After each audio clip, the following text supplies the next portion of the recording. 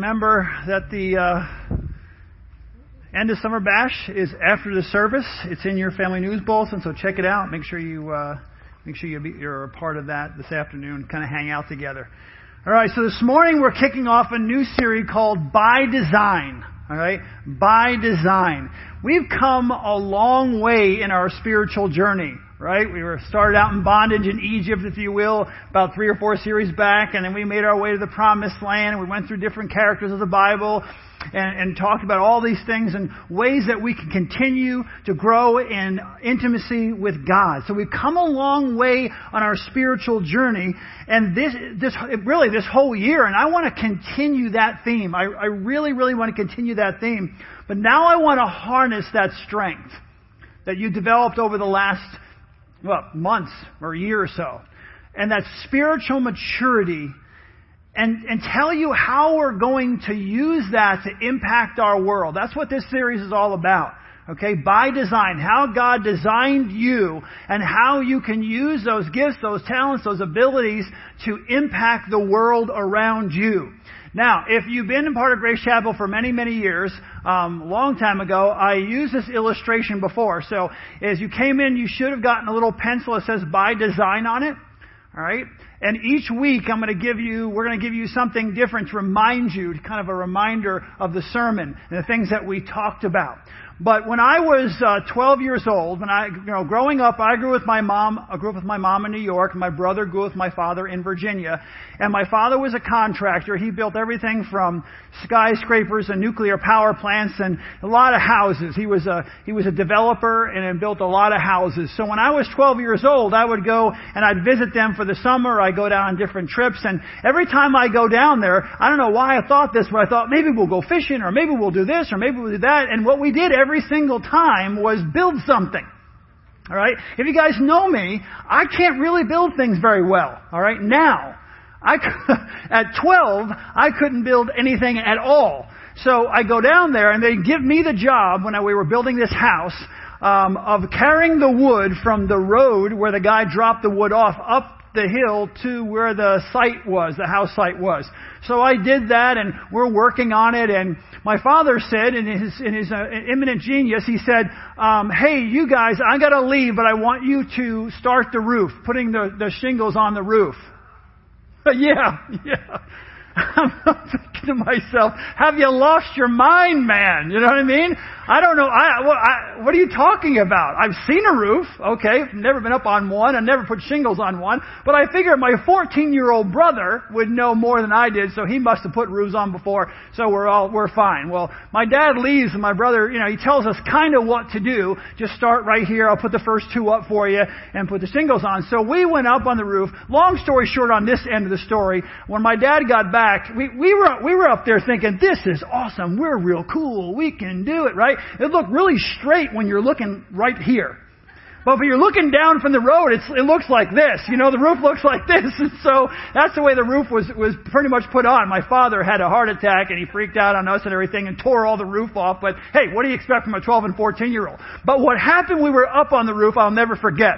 We're up on the roof, and I wanted to be like my brother and my father, so I took a yellow pencil, and I put it in my ear, because if you're a contractor or you're working that way, they all have pencils in the ears, right? Everybody has got a pencil in the ear. So I put a pencil in my ear, at least wanted to look the part. And I got up there, and I would draw on the roof for some reason, make a little mark, whatever, and I put my pencil down, it would roll off the roof. I get down on a ladder, go down there, get my pencil, put it back in my ear. As soon as I took it up and I started marking it, put it down, it would roll off the roof. Well, I noticed my brother had a different pencil, and his never rolled off the roof. He would just, mark it, and then he would put it down on the roof, and it would just stay there. And I said to my brother, why are you never going down and getting your pencil? Why doesn't it roll off the roof? And he said, because it was designed that way. It was designed to be used up on roofs, and the roof we were on is pretty steep. And he said it was designed that way to make sure it doesn't roll off. It's a carpenter's pencil, and that's the way it was designed. And I never forgot that. That carpenter's pencil has a specific design and a specific purpose. The pencil was designed with a purpose just like us. That's what this series is all about. We were designed with a specific purpose in mind, with that in mind. If you think about this series, I want you to get in your heart that we should be trying each and every day to live out the way that God designed us. In the beginning, God created us to live a purpose-filled life in relationship to Him and with others. That's why He created us, that we would live in relationship with Him and then ultimately live in relationship with those around us. In the beginning, it was all good, right? It was all good. You know that slogan that, life is good? You see that on t-shirts and they have different things. Well, that was originally God's idea, okay? It was good. God would, when He was creating, after each day, God would reflect on what He had made and He would say, it is good. And the second day, when He would say, it is good. And then at the end of the week, when He made Adam and Eve, He said, it is very good. It is very good. See, I don't think God does anything. I know God doesn't do anything in a half-hearted way. He does everything. Everything He does is with perfection. So God has designed us like your pencil. He does everything with a purpose. That pencil was designed and created for a specific purpose. You were designed and you were created for a specific purpose. So what is God's purpose in creating humans? What is God's purpose in creating me? What is God's purpose in creating you? One of the things that we can know is that God created us to love us. He created us to love us and to have fellowship with Him. That was God's desire. Love is, the idea of loving us, the kind of love that God has for us is almost overwhelming. See, God put Adam in the garden. And then in the evening, God would come and He would fellowship. He would connect with Adam. He loved Adam. He wanted to spend time with Adam. So He would go down and they would fellowship. And they had an intimate relationship. They had a close relationship. He loved Adam. It's important that we understand that love is God's most definitive quality. God doesn't just love us. God is love. God is love. Obviously, there are other attributes of God, but God is love. He doesn't just love. He is love. Paul speaks about love. He says faith, hope, and love. He says, but the greatest of these is love. The greatest of these is love. That we would love each other. That we would love Him. God designed us to love Him and to love one another. In 1 Corinthians 13, it describes the kind of love that God designed and that God desires. That intimate love. A love that was created to impact the well-being of other people. Right? 1 Corinthians 13. Go back and read that. It's designed really for the well-being of others, that we would love others intensely. In Philippians chapter 2, it says that we should love others more than we love ourselves. That our attitude should be the same as that of Christ Jesus.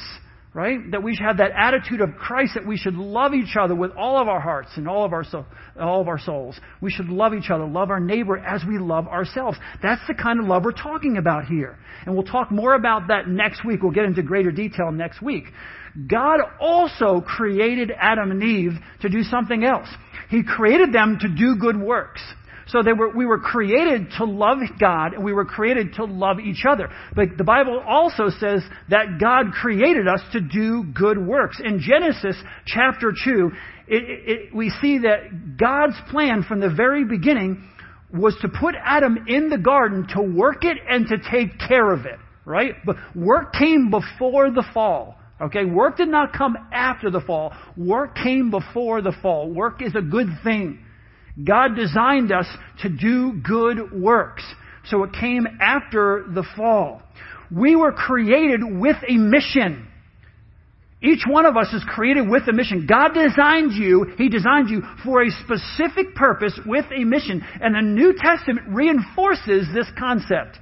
In Ephesians chapter 2 and verse 10, it says, for we are God's handiwork, or we are God's workmanship, created in Christ Jesus to do good works, which God prepared in advance for us to do.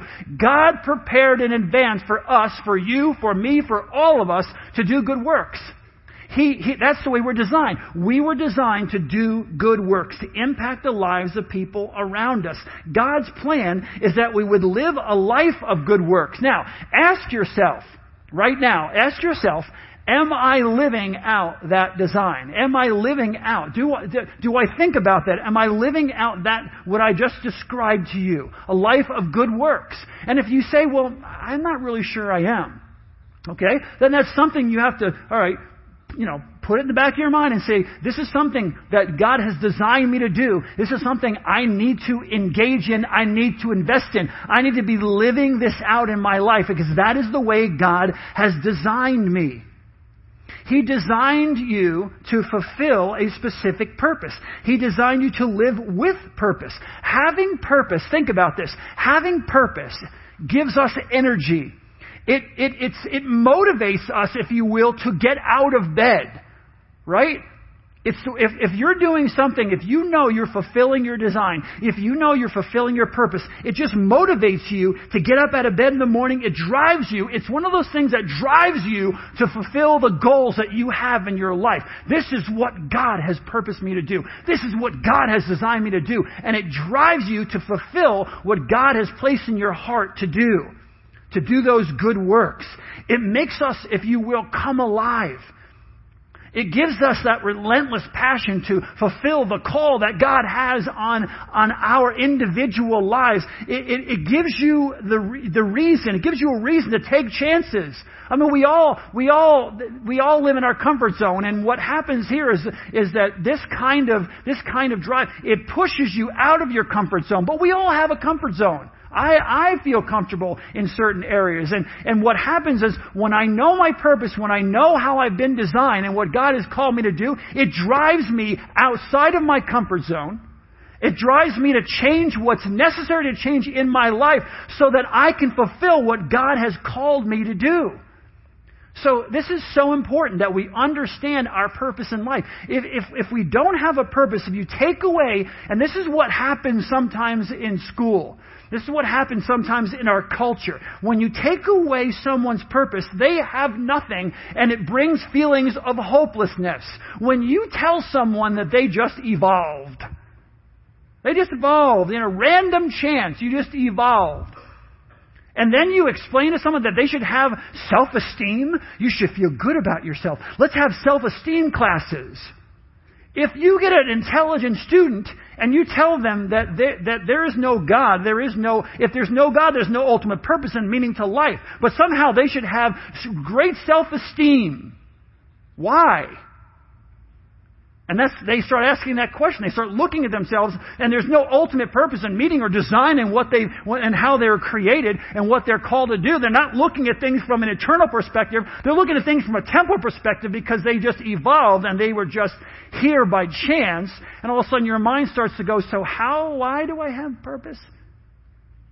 You should feel good about yourself. Well, maybe. Having purpose is fundamental to living out God's original design.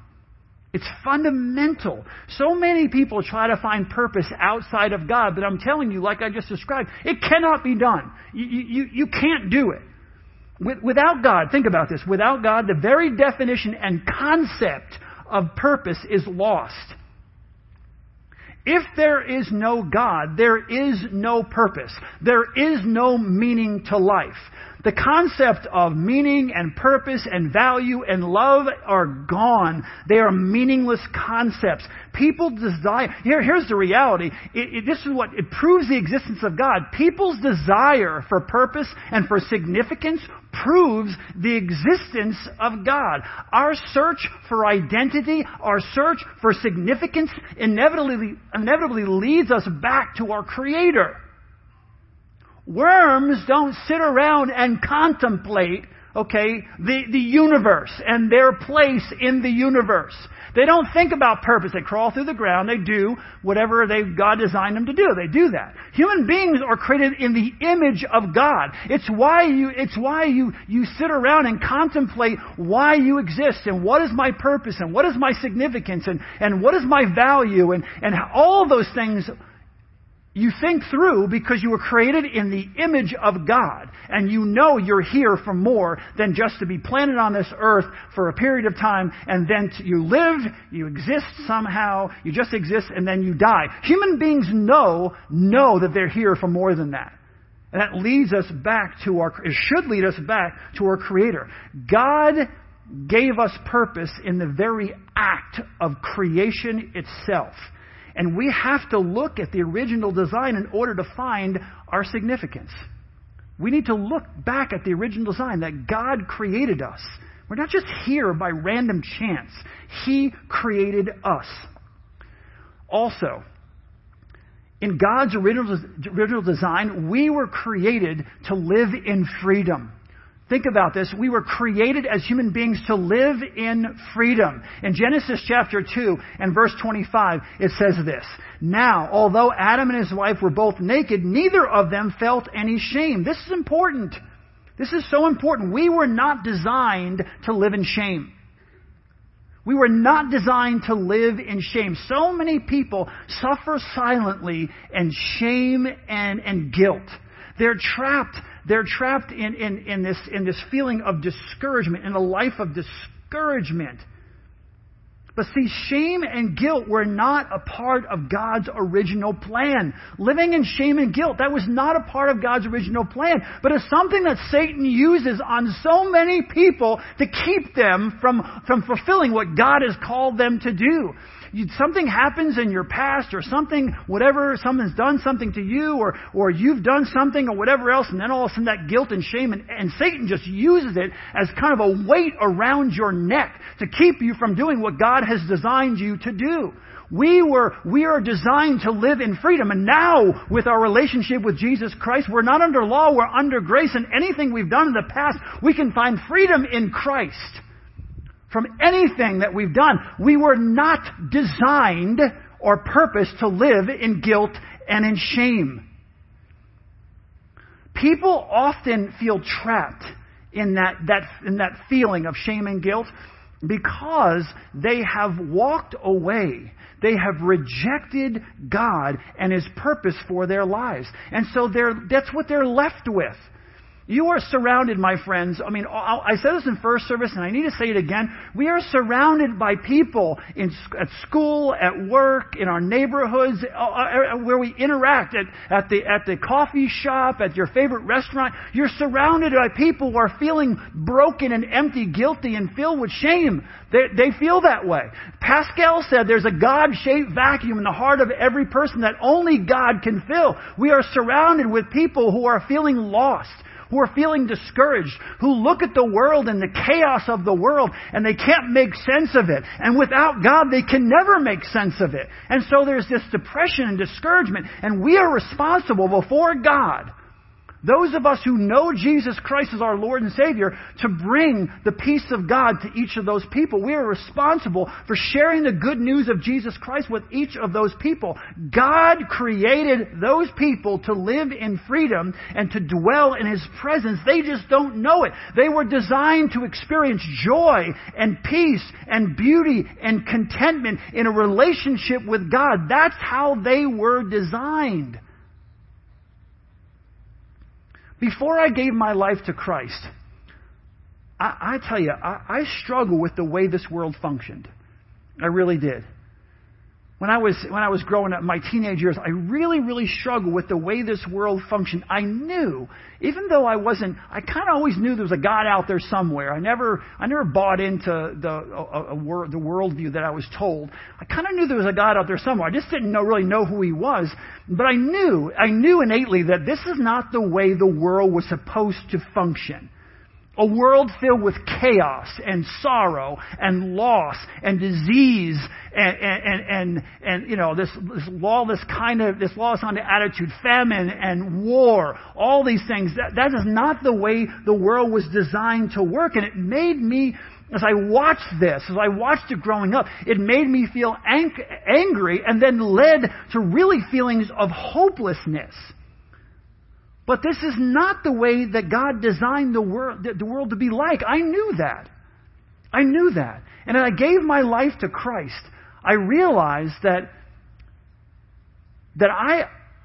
I could change the way I think.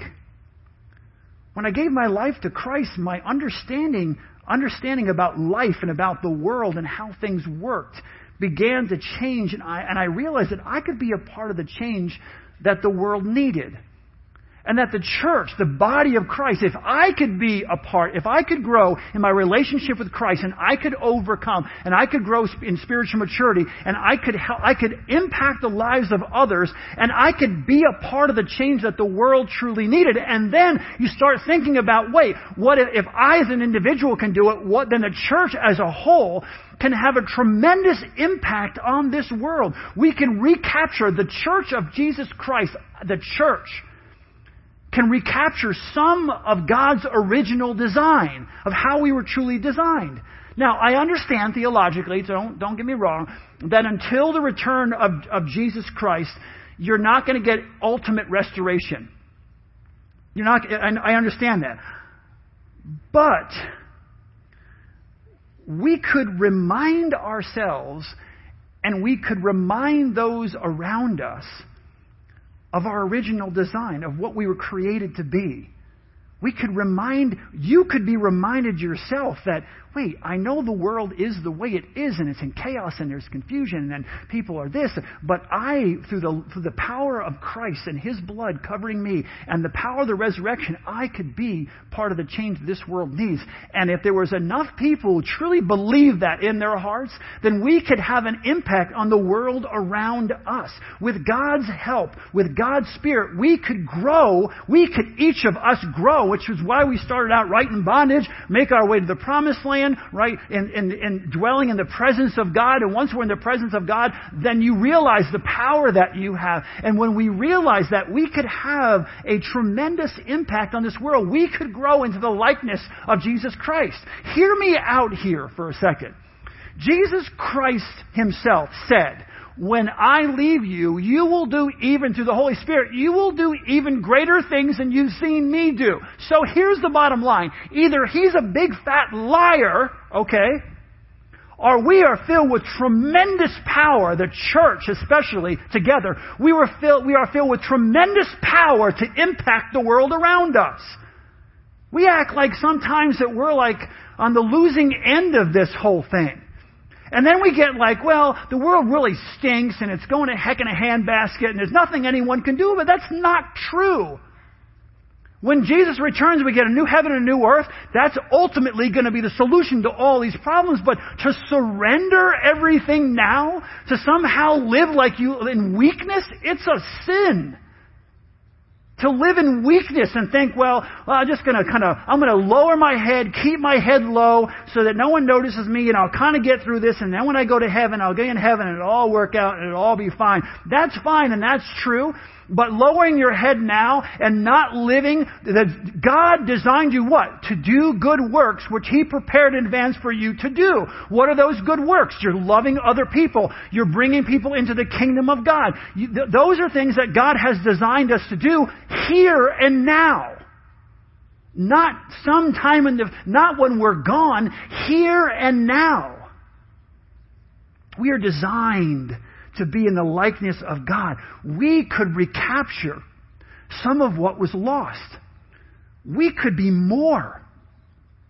Think about that. We can be more. That's what He's designed us to do, to be more. In Galatians chapter 5, verses 22 and 23, it says this, but the fruit of the Spirit is love and joy, peace, patience, kindness, goodness, faithfulness, gentleness, and self-control. Against such things there is no law. Now, we would all agree that we all need more joy, right? Love and joy and peace and patience and kindness and goodness and, faithfulness and self-control. We all need those things. We need more of those things. But we can, as we grow into the likeness of Christ, we can become more like Him. And all of those things will be permeated out from our lives into the lives of other people. We can show people how to live that way. Can you imagine? This sermon really needs you to use your imagination, but use it in a realistic way. Can you imagine a world where people experience God's love, where they were experiencing God's love, and they tried not just to experience God's love, they were experiencing God's love, and that gave them confidence, but then they tried to live out the fruit of the Spirit in their lives. They tried to be more loving and more kind and more patient, show more joy and peace, all this forgiveness. Imagine a world where you had the foundation of the love of God in your life, and you tried to become more like Jesus Christ. Can you imagine a world where we found our identity, where each one of us found our identity in Jesus Christ? Our identity in Jesus Christ and our significance and our security in our design purpose. That's where we find our significance. That's where we find our security. That's where we find our identity. That's where we find our value. We find it in a relationship with Jesus Christ and His designed purpose for our lives. But here's the deal. Because we live in a fallen world, because we live in this world, okay? Once the world is fallen, we live in this world. Instead of living out the abundance that I just described to you, what happens is we depend on others for our self-worth. We look to other people to tell us that we have some kind of value or that we have some kind of worth. Our identity is in what other people think about us. Let's just be honest here. And that keeps us from doing the good works that God has called us to do. It keeps us from living out the design that God has called us to live out. It keeps us from fulfilling our purpose because we're more concerned about what someone might think about what God has called and designed us to do than God's design and purpose for our lives. And that, my friends, is just it's a recipe for mediocrity. It is a recipe. We lost our identity, our purpose, our significance when we lost our relationship with God. We as believers in Jesus Christ have asked Christ to come into our lives, but we're still living like we lost our purpose, our significance, and our identity. Now, you may be thinking, well, I've met people who said that they have purpose in their lives and they have meaning in their lives outside of God. Well, I've met them too, but here's the reality. If you drill down below the surface with these folks, if you really drill below the surface, you will find that their significance and their purpose comes from what they do. They decide what success looks like. They get in a bubble and they decide, this is what success looks like. I live in this neighborhood. I drive this car. I do this thing. I fill this out. And then they decide that. And then they look to everyone else and honestly, their significance comes from what you think about them and their success. And they're addicted to it. They won't admit it, but that's the reality. That's the reality. It's their whole purpose and existence of life is what they do and their own definition of success. And then they live off the applause of others. When, you're a neighbor, your car, that is just absolutely, and they live off that. That is not freedom. And honestly, that isn't even true purpose. Take away the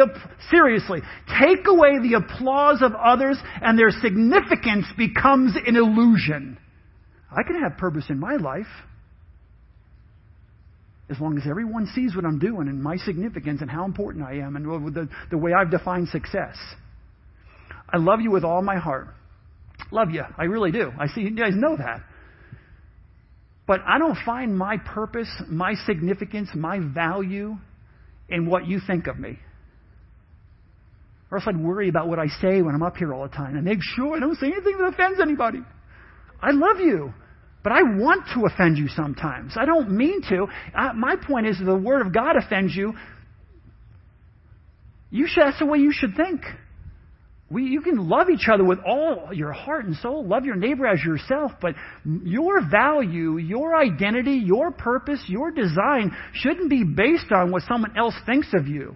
How you live your life, what you say, and how you act, and the things that you do, and the things that you stand up for in school or at work shouldn't be based on what you think the people in the cubicles around you are going to think.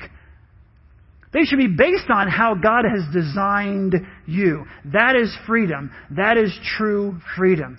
Sadly, so many in the church live like so many other people in the world. that when the applause is taken away, their significance becomes an illusion. Here's the good news. The good news is that God has given us His power and His authority to recover some of what was lost. To take back. So I need to set a little bit of quick foundation here. God, I said in the beginning, God created and it was good. God created everything. Satan created nothing. So my question is, why do we constantly give over to the enemy what doesn't belong to him? Why do we surrender so much to the enemy what doesn't belong to him? And I'm going to describe this in greater detail in a couple of minutes, but I wanted to lay that out. See, we don't have to live defeated, marginalized, meaningless, mediocre lives. That's not how we were designed, but that's how so many people live, and as Christians. We live this defeated, like, oh, we could never, it's never going to happen. And, I know you say that from the pulpit, I know you say that from the front, but the reality is, this is never going to change, and this is never going to change, and this is never going to change. And if we have that mentality, you're right, things aren't going to change. But if you start thinking about the church of Jesus Christ, and how He's designed us, and why He's designed us, and we start using the gifts that He's given us, and He said, you can do even greater things you've seen me do, all of a sudden that's impossible, it's never going to happen kind of words, well, now they're coming into conflict with God. We can live out our purpose. We can live purpose-filled lives with the power and authority of Jesus Christ. And we can impact this world by living out designed, purpose-filled lives. We can impact this world by living out those lives to the power and authority of Jesus Christ. In Romans chapter 8 and verse 37 it says this, listen, no, in all these things we are more than conquerors through Him who loved us. More than conquerors. We can do all things through Christ who gives us strength. These are not just words, they're realities. But here's my concern. We're not living out these realities. I said in the beginning, there are people, Pascal said, that there's a God-shaped vacuum in the heart of every person that only God can fill. How are they going to have that filled if we don't have the courage to reach out to our friends in school and invite them to youth group or to church? How are they going to fill that vacuum if we're not going to share the love of Jesus Christ with them? How are the people at work going to overcome the struggles they face with losing their job or with their wife or husband getting cancer and how they're dealing with that, or with their children and the struggles they face there? If they don't have any answers, they don't have Christ. And so they're flailing and they're miserable and they're depressed and they're discouraged. And then right next to them is someone who has the answers, but we don't give the answer because we're afraid of what they might think of us. We need to believe in Romans 8:37. No, we are in all these things, listen, I love, you know how I love all, okay? These giant sweeping phrases.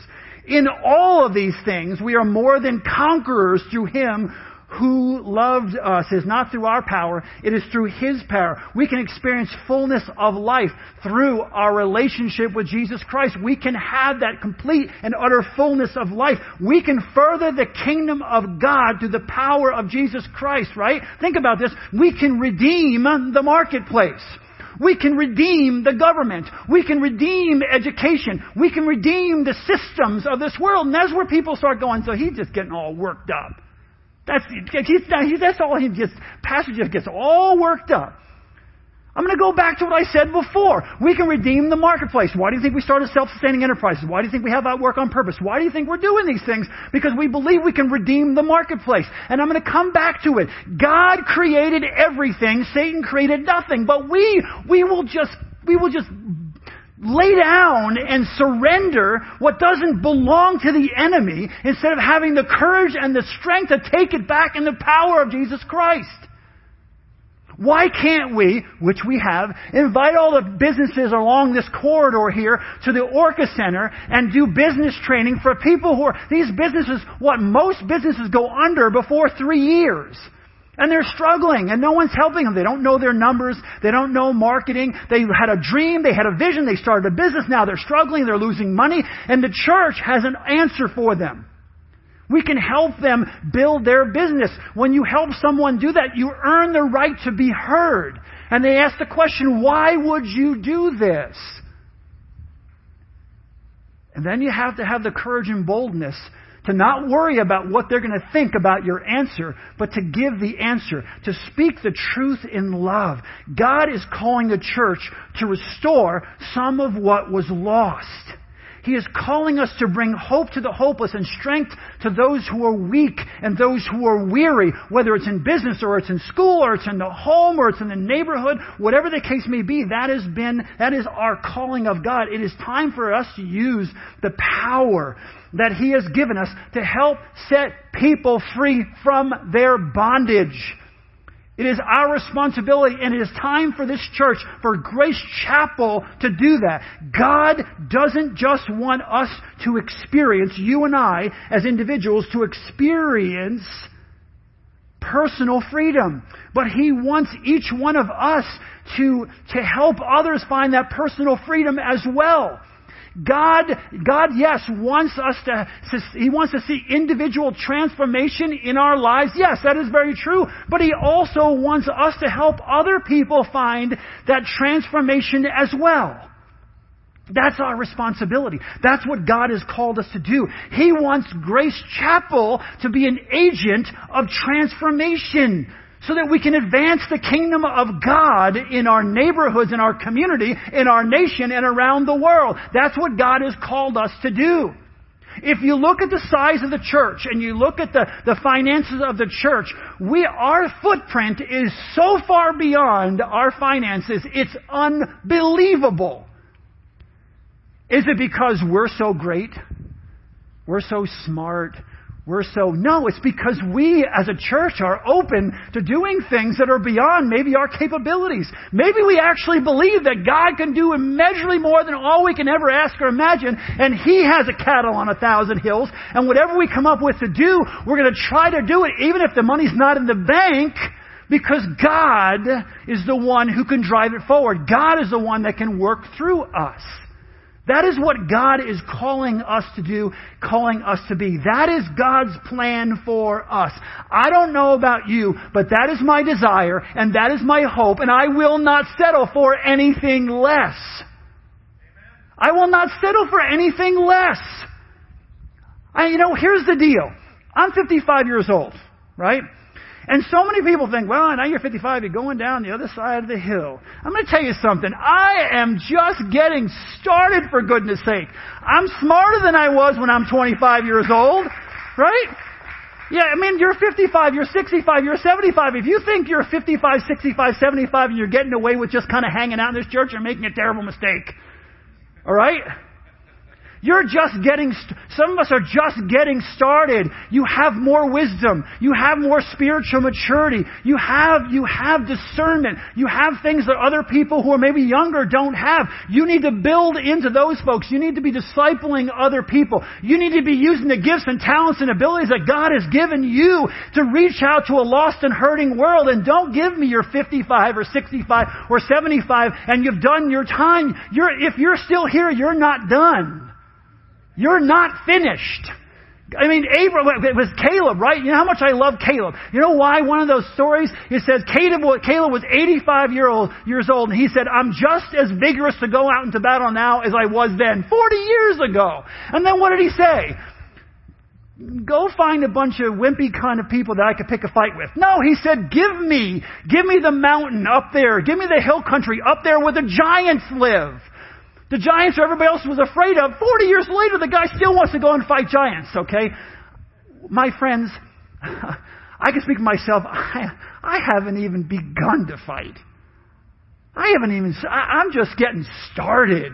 You're all just getting started. No matter where you are in your life, God can use you. We are God's workmanship created in Christ Jesus at 55 and 65 and 75, whatever how old you are, to do good works which God prepared in advance for us to do.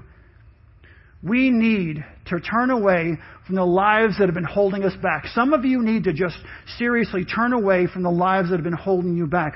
If we want to live out our purpose and our design, what we need to do is repent We need to ask God to forgive us for living in spiritual weakness.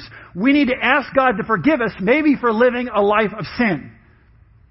And we need to ask God to forgive us for holding on to a life that may be holding us back.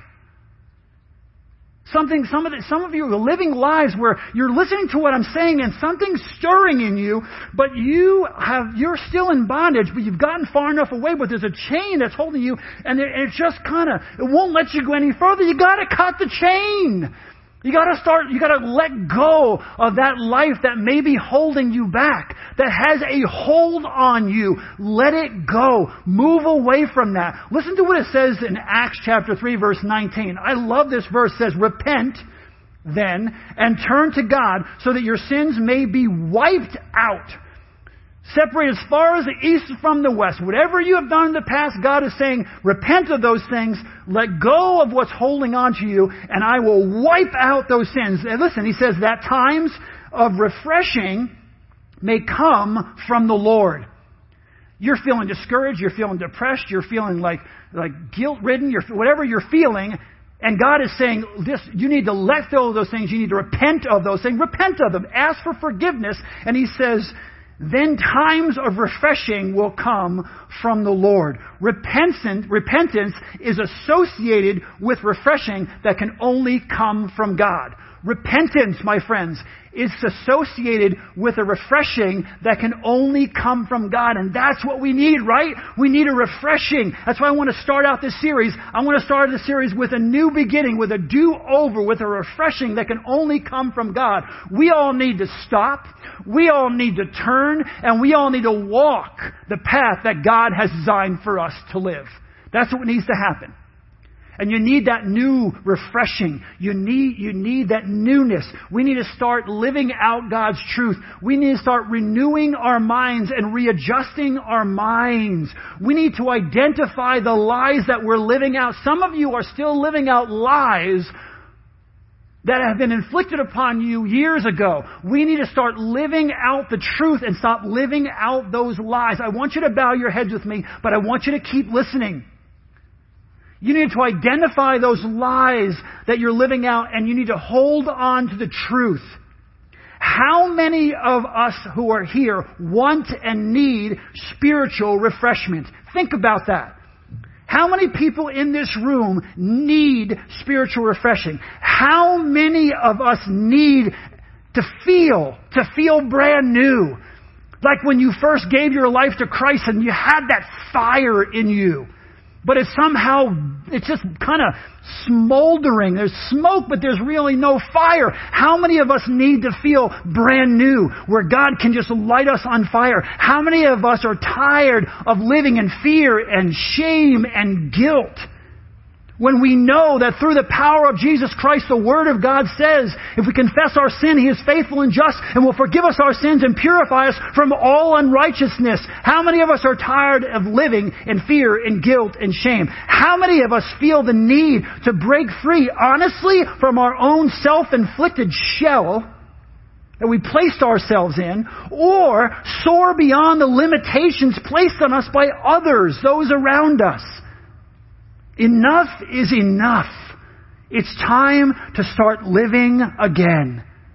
You need to say that in your mind right now. God, it is time for me to start living again.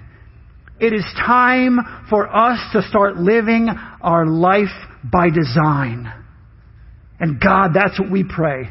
We pray that we would each live our life by design.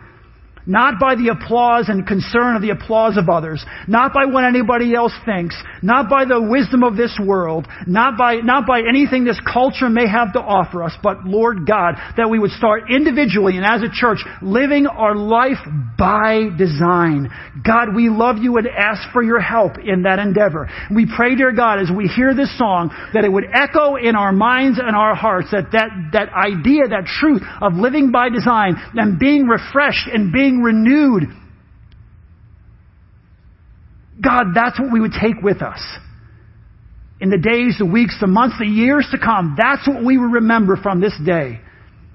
Pray that you would take that simple illustration of a pencil, Lord, that we put it someplace where we can constantly look at it and be reminded of who we are. We are more than conquerors because of what you've done for us and the way you love us. In Jesus' name, amen.